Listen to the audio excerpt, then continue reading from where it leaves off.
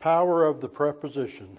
We're in Galatians chapter 5, going to read verses 1 through 6. You can follow along on the screen, or I really trust that you take your word or the word in the Bible in the pew and follow along with us. It is for freedom that Christ has made us free.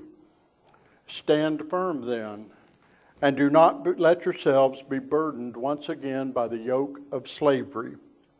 Mark my words. I, Paul, tell you that if you let yourselves be circumcised, Christ will be of no value to you at all. Again, I declare to every man who lets himself be circumcised that he is obligated to obey the whole law. You who are trying to be justified by law have been alienated from Christ. You have fallen away from grace, but by faith we eagerly await through the Spirit the righteousness for which we hope. For in Christ Jesus neither circumcision nor uncircumcision has any value. The only thing that counts is faith expressing itself through love. Just briefly on this passage of Scripture here, at the beginning of the New Testament church, there was those folks who were still trying to use Jewish tradition in the Christian New Testament church. And Paul is addressing some of these things here. And in this, they were trying to teach the people they needed to keep the Old Testament law. And so Paul is countering that. And the circumcision mentioned here is just one of the items that Paul was using to portray the law, all of the law. And he's saying if you want to say this one point is necessary, then you need to follow all of it. But in following the law, you separate yourself from Christ. And so he was trying to encourage them. So today we're talking about freedom, and we're talking about liberty. And doing that, I want to give us a basis and understanding of why we are where we are. And it goes back to the 1500s. Back in that time, the Catholic Church, of course, was predominant. That was the main church in the world. It wasn't the only one. There was the Eastern Orthodox Church. But in Europe and in those countries, there was that element that the Roman Catholic Church was so powerful. And so at the time, Martin Luther is one of the main ones we hear about who stood up against some of the processes of the church. And he nailed 95 theses on the chapel in Wittenberg. He wasn't trying to start a new religion. He wasn't trying to change. He was trying to change things, but he wasn't trying to depart from the Catholic Church. He was just saying, these are issues that need to be looked at. These were concerns, and one of the main ones that got his focus was the practice of indulgences. Indulgences were something that if you had a family member or even yourself who had committed a sin, and some who had already died and were deceased, you could purchase an indulgence. You could pay money into the church and you would get a paper, you would get the blessing of the priest over that person. And so it became, like it so often does in humankind, corrupted and abused. And so that's one of the very things that Martin Luther was protesting against, is this adulteration of the faith. And so he stapled these theses, and because he was unwilling to recount from them, he was defrocked as a priest and actually imprisoned. But Martin Luther wasn't the only one at the time saying things. In Switzerland, there were several, and actually all around Europe, who were starting to see problems with the teachings. There was Zwingli, was a prominent in Geneva, Switzerland. There was Calvin. You perhaps heard John Calvin and others. And there were more than one religion. One of them was the Anabaptist. The Anabaptist were really given that moniker because it means against baptism. But that needs some explanation. They weren't against baptism. They were against infant baptism. They were teaching that an individual needed to make a personal decision for Jesus Christ in order to undergo baptism and should not be baptized until they had made that choice in their life. And there were other groups. There were Amish groups back then. There were Mennonite groups who also were taking the same thought. So around these 1500s, there was a lot of stirring, a lot of thought against some of these teachings, and out of that grew Protestantism.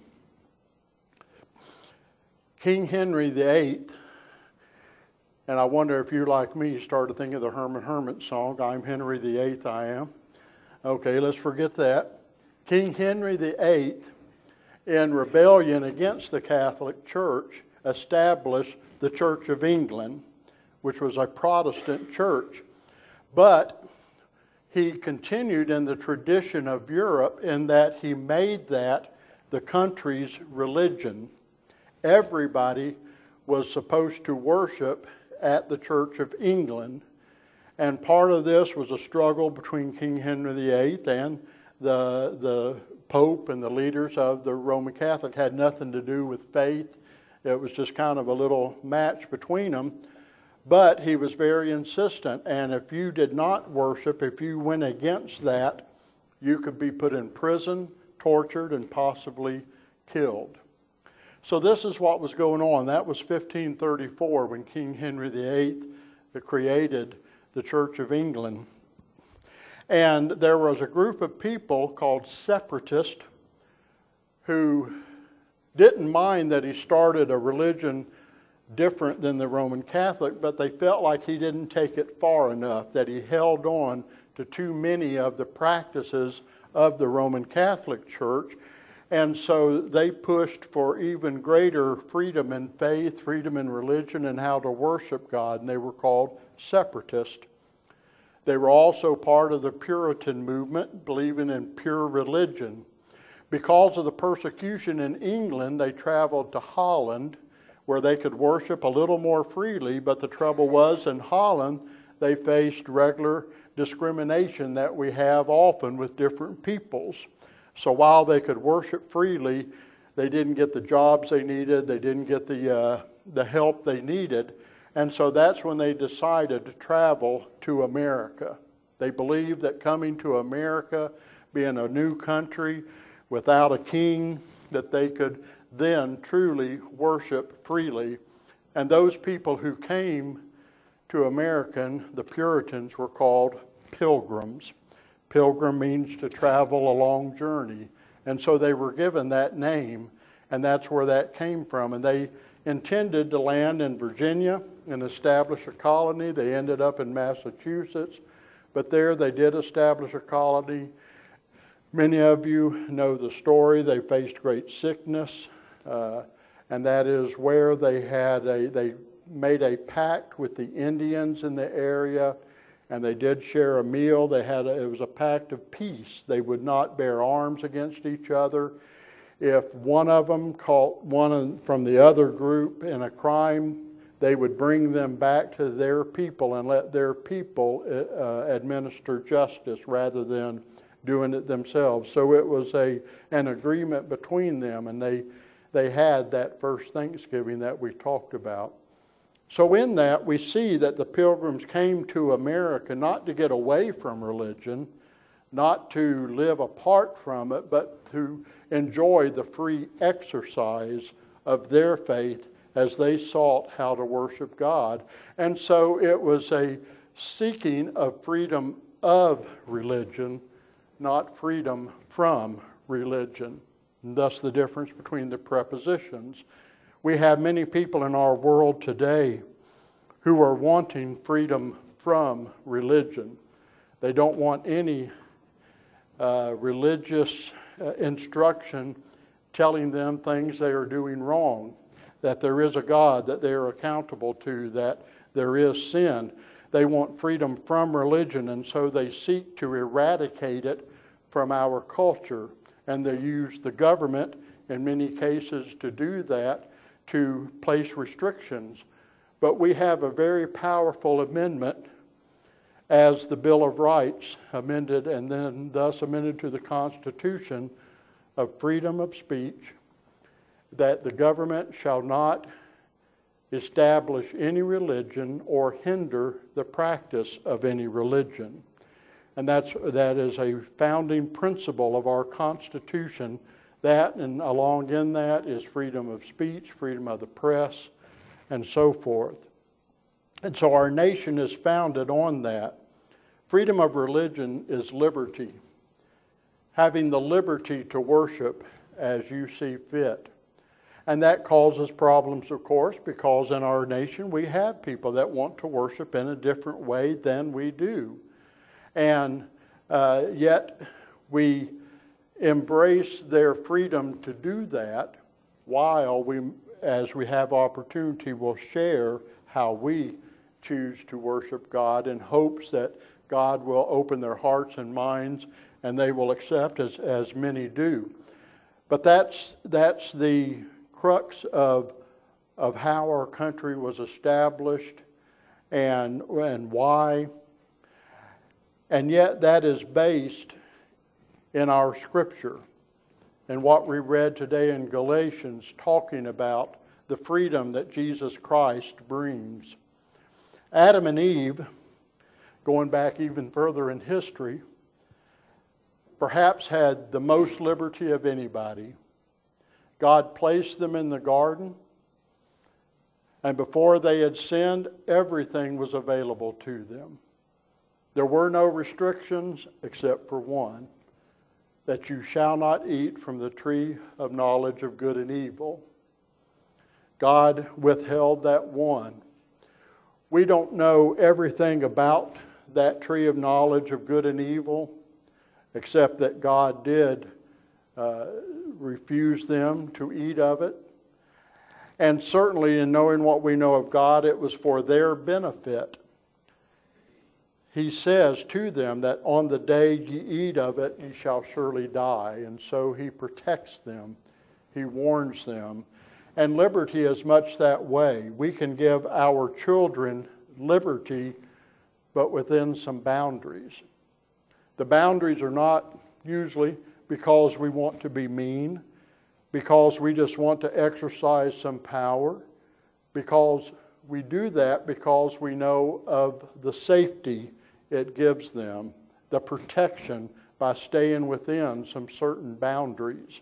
And so we do that, but within that they have complete liberty. Adam and Eve had complete liberty before God, but when they did as humans do, and they were tempted by the devil, and they disobeyed God and ate, then what God said came to pass. And at the moment that they did that disobedience and God found out, in a sense they lost everything. They were cast out of the garden. They could no longer enjoy paradise. Their fellowship with God was broken. And we see that instantly they became ashamed of their lack of dress. And when God came and came to walk with them and talk with them, they hid from him now because of the shame and the sin in their lives. And they were forced to work, to till the ground. And life became hard and difficult because they disobeyed and allowed the sin to come in. Until that time, they had that liberty. Unfortunately, we all know this, that forbidden fruit is the most tempting kind. Tell a child, tell us, you can't have that, and we instantly want it, and we'll strive for it, unfortunately. Adam and Eve succumbed to that temptation. Their disobedience, Paul teaches extensively in the book of Romans, that sin nature that entered was passed down through all mankind. It made us all slaves to our sin nature. Jesus came to free us from those chains of sin.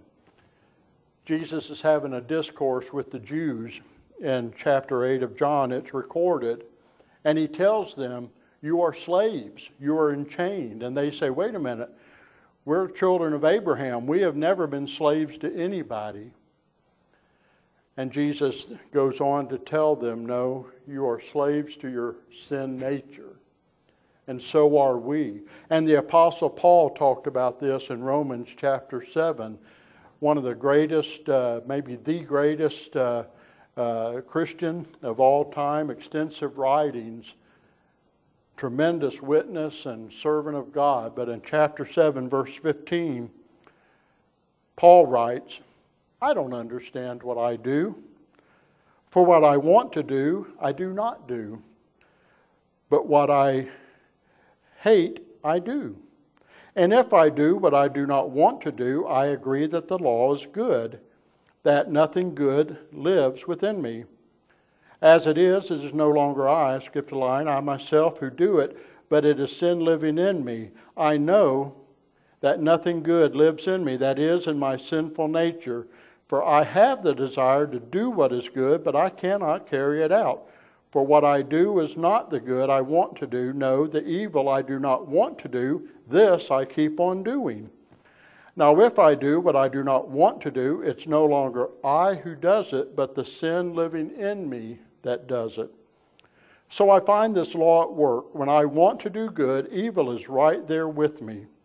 For in my inner being I delight in God's law. But I see another law at work in the members of my body, waging war against the law of my mind and making me a prisoner of the law of sin at work within my members. What a wretched man I am. Who will rescue me from this body of death? Thanks be to God through Jesus Christ our Lord. So then, I myself in my mind am a slave to God's law, but in the sinful nature, a slave to the law of sin. Can you relate to that? I want to do good. I want to obey God. I want to follow Him. But before I even know it, I'm disobeying Him. I'm following after my own way. Sue and I had the opportunity when we were in college to sing a cantata, a musical called The Apostle, about the life of Paul. And one of the songs went is, that which I would not, that do I do. Doing all the things I hate, I'm so untrue. A spirit wars within me and I can't get any rest. Bum, bum, bum, bum, bum, bad memory. I'm such a bunch of mesh, but I thank God that I am His. And He will take me, make me, break me, wash me, mend me, heal me, save me. I am His. And that's just such a good depiction of that battle that we face. We love God. We know what He's done for us. We praise Him. We want to live for Him. But I turn around and I go back to my old ways. I do those things that He disapproves of, that He doesn't want me to do, and I commit sin in my life. It's that sin nature. That sin nature separated us from God, and it's been atoned for through the death of Jesus Christ. And as we appropriate what He's done for us, as we believe in Him, as we trust in Him, that sin is covered by the blood of the Lamb. We are saved from the penalty of sin. That's what salvation does to us. When we accept Jesus Christ, the penalty for the wages of sin is death. The penalty no longer has power over us. But we are not saved from the presence of sin or the power of sin. It still impacts upon us. We still have our mind and our soul that wrestles against it, that leads us to do things, to do that which we don't want to do, and to not be able to do what we want to do in reference to God.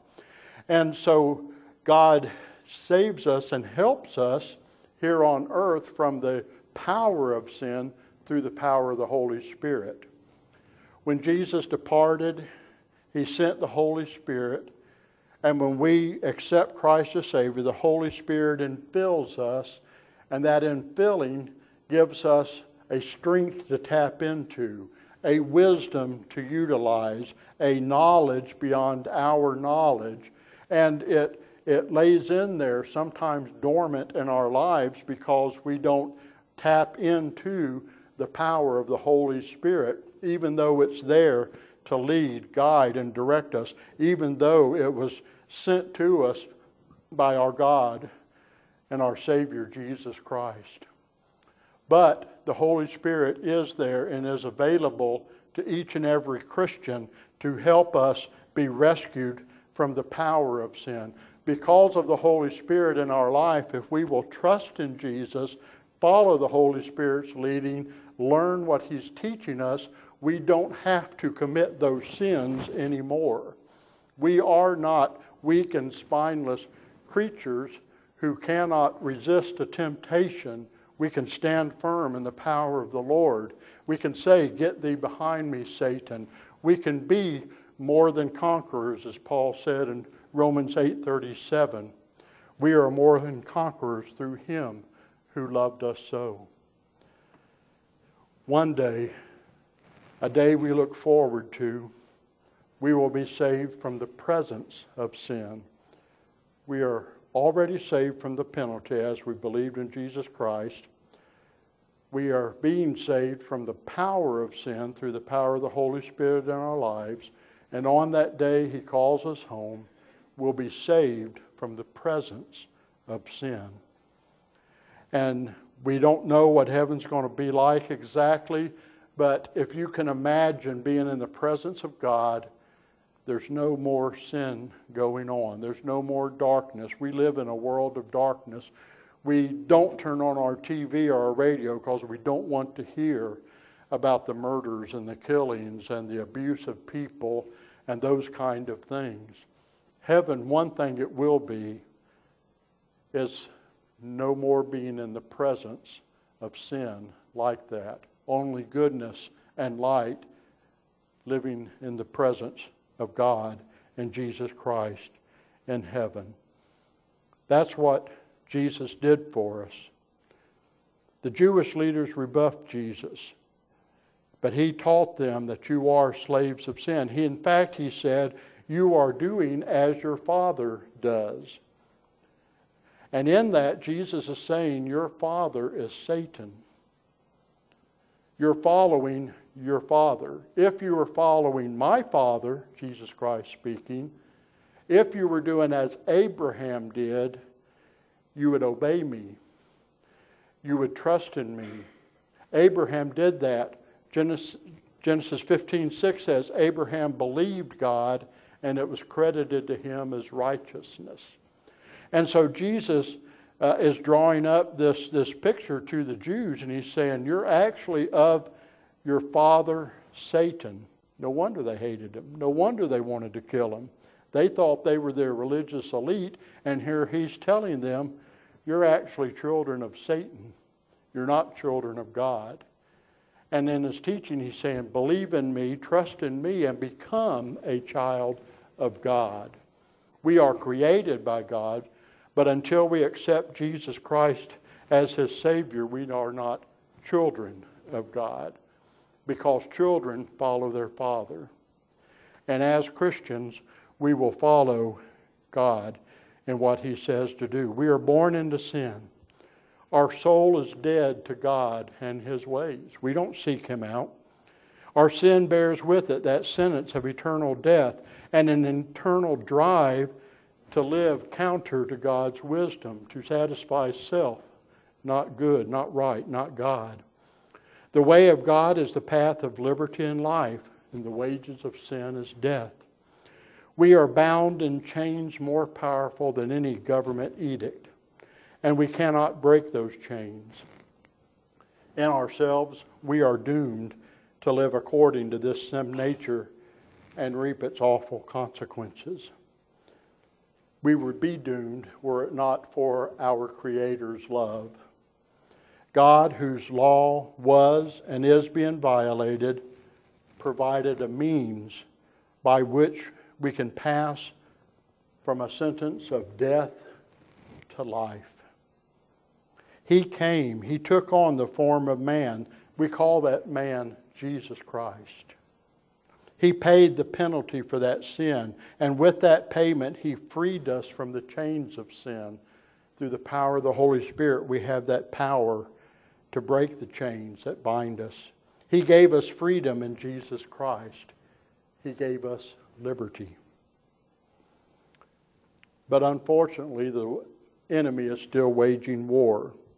We still have that sin nature. To defeat self takes an ever-vigilant dependence on God's presence within us. We know that presence to be the Holy Spirit. God's Spirit lives within each and every one who has trusted in Him. Also, unfortunately, we must battle not only our fleshly desires, we must battle those who would be free from religion.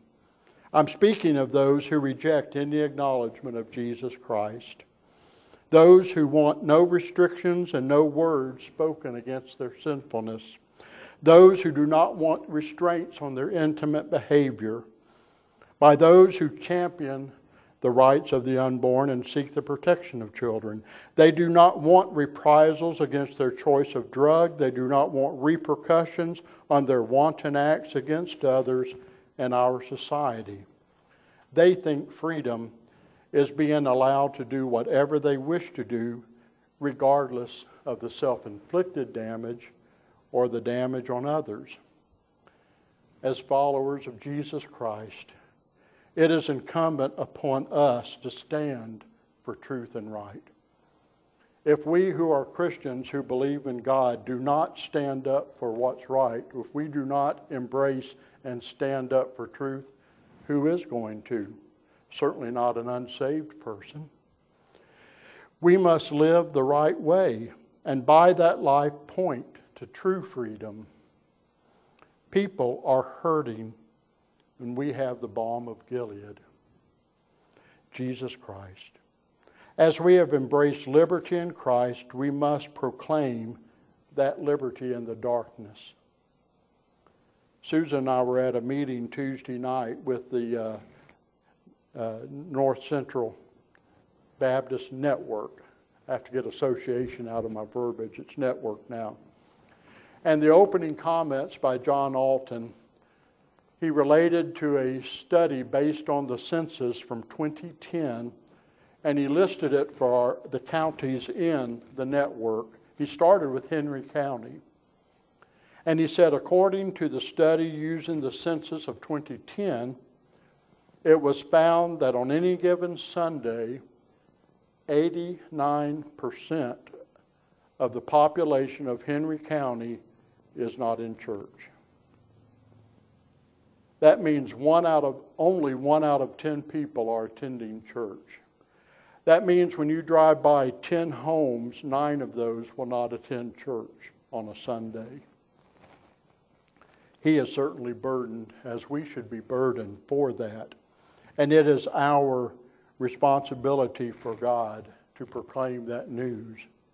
Early in our service, we practiced communion. We went through the ritual that proclaims to others our faith in Jesus Christ. And through our partaking of the bread and the drink, we expressed our faith and dependence on Jesus Christ.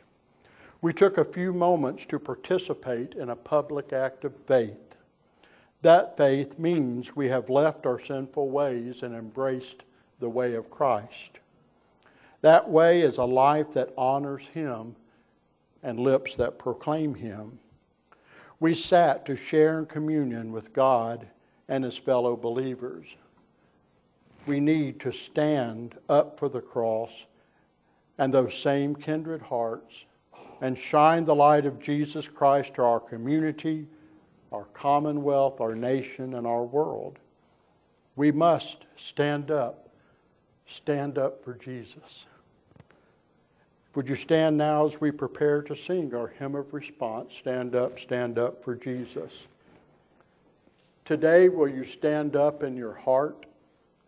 Will you stand up for Jesus? Will you stand for true liberty that frees people? Our nation was founded to give us that right to practice our faith. Thousands, perhaps millions, have fought and died that we might freely worship as we choose. By not proclaiming the Word of God, by not living for Him, we trample on their fallen bodies by indulging in that sin that we keep hidden. So our challenge today as we face Independence Day, will we embrace that independence from our sin nature, empowered by the Word of God through the Holy Spirit? Will we embrace that independence of having to do as the world thinks we should do? Will we embrace that independence that leads us heavenward to unite one day with our Heavenly Father? Let's think on those things as we sing as Sue comes and leads us.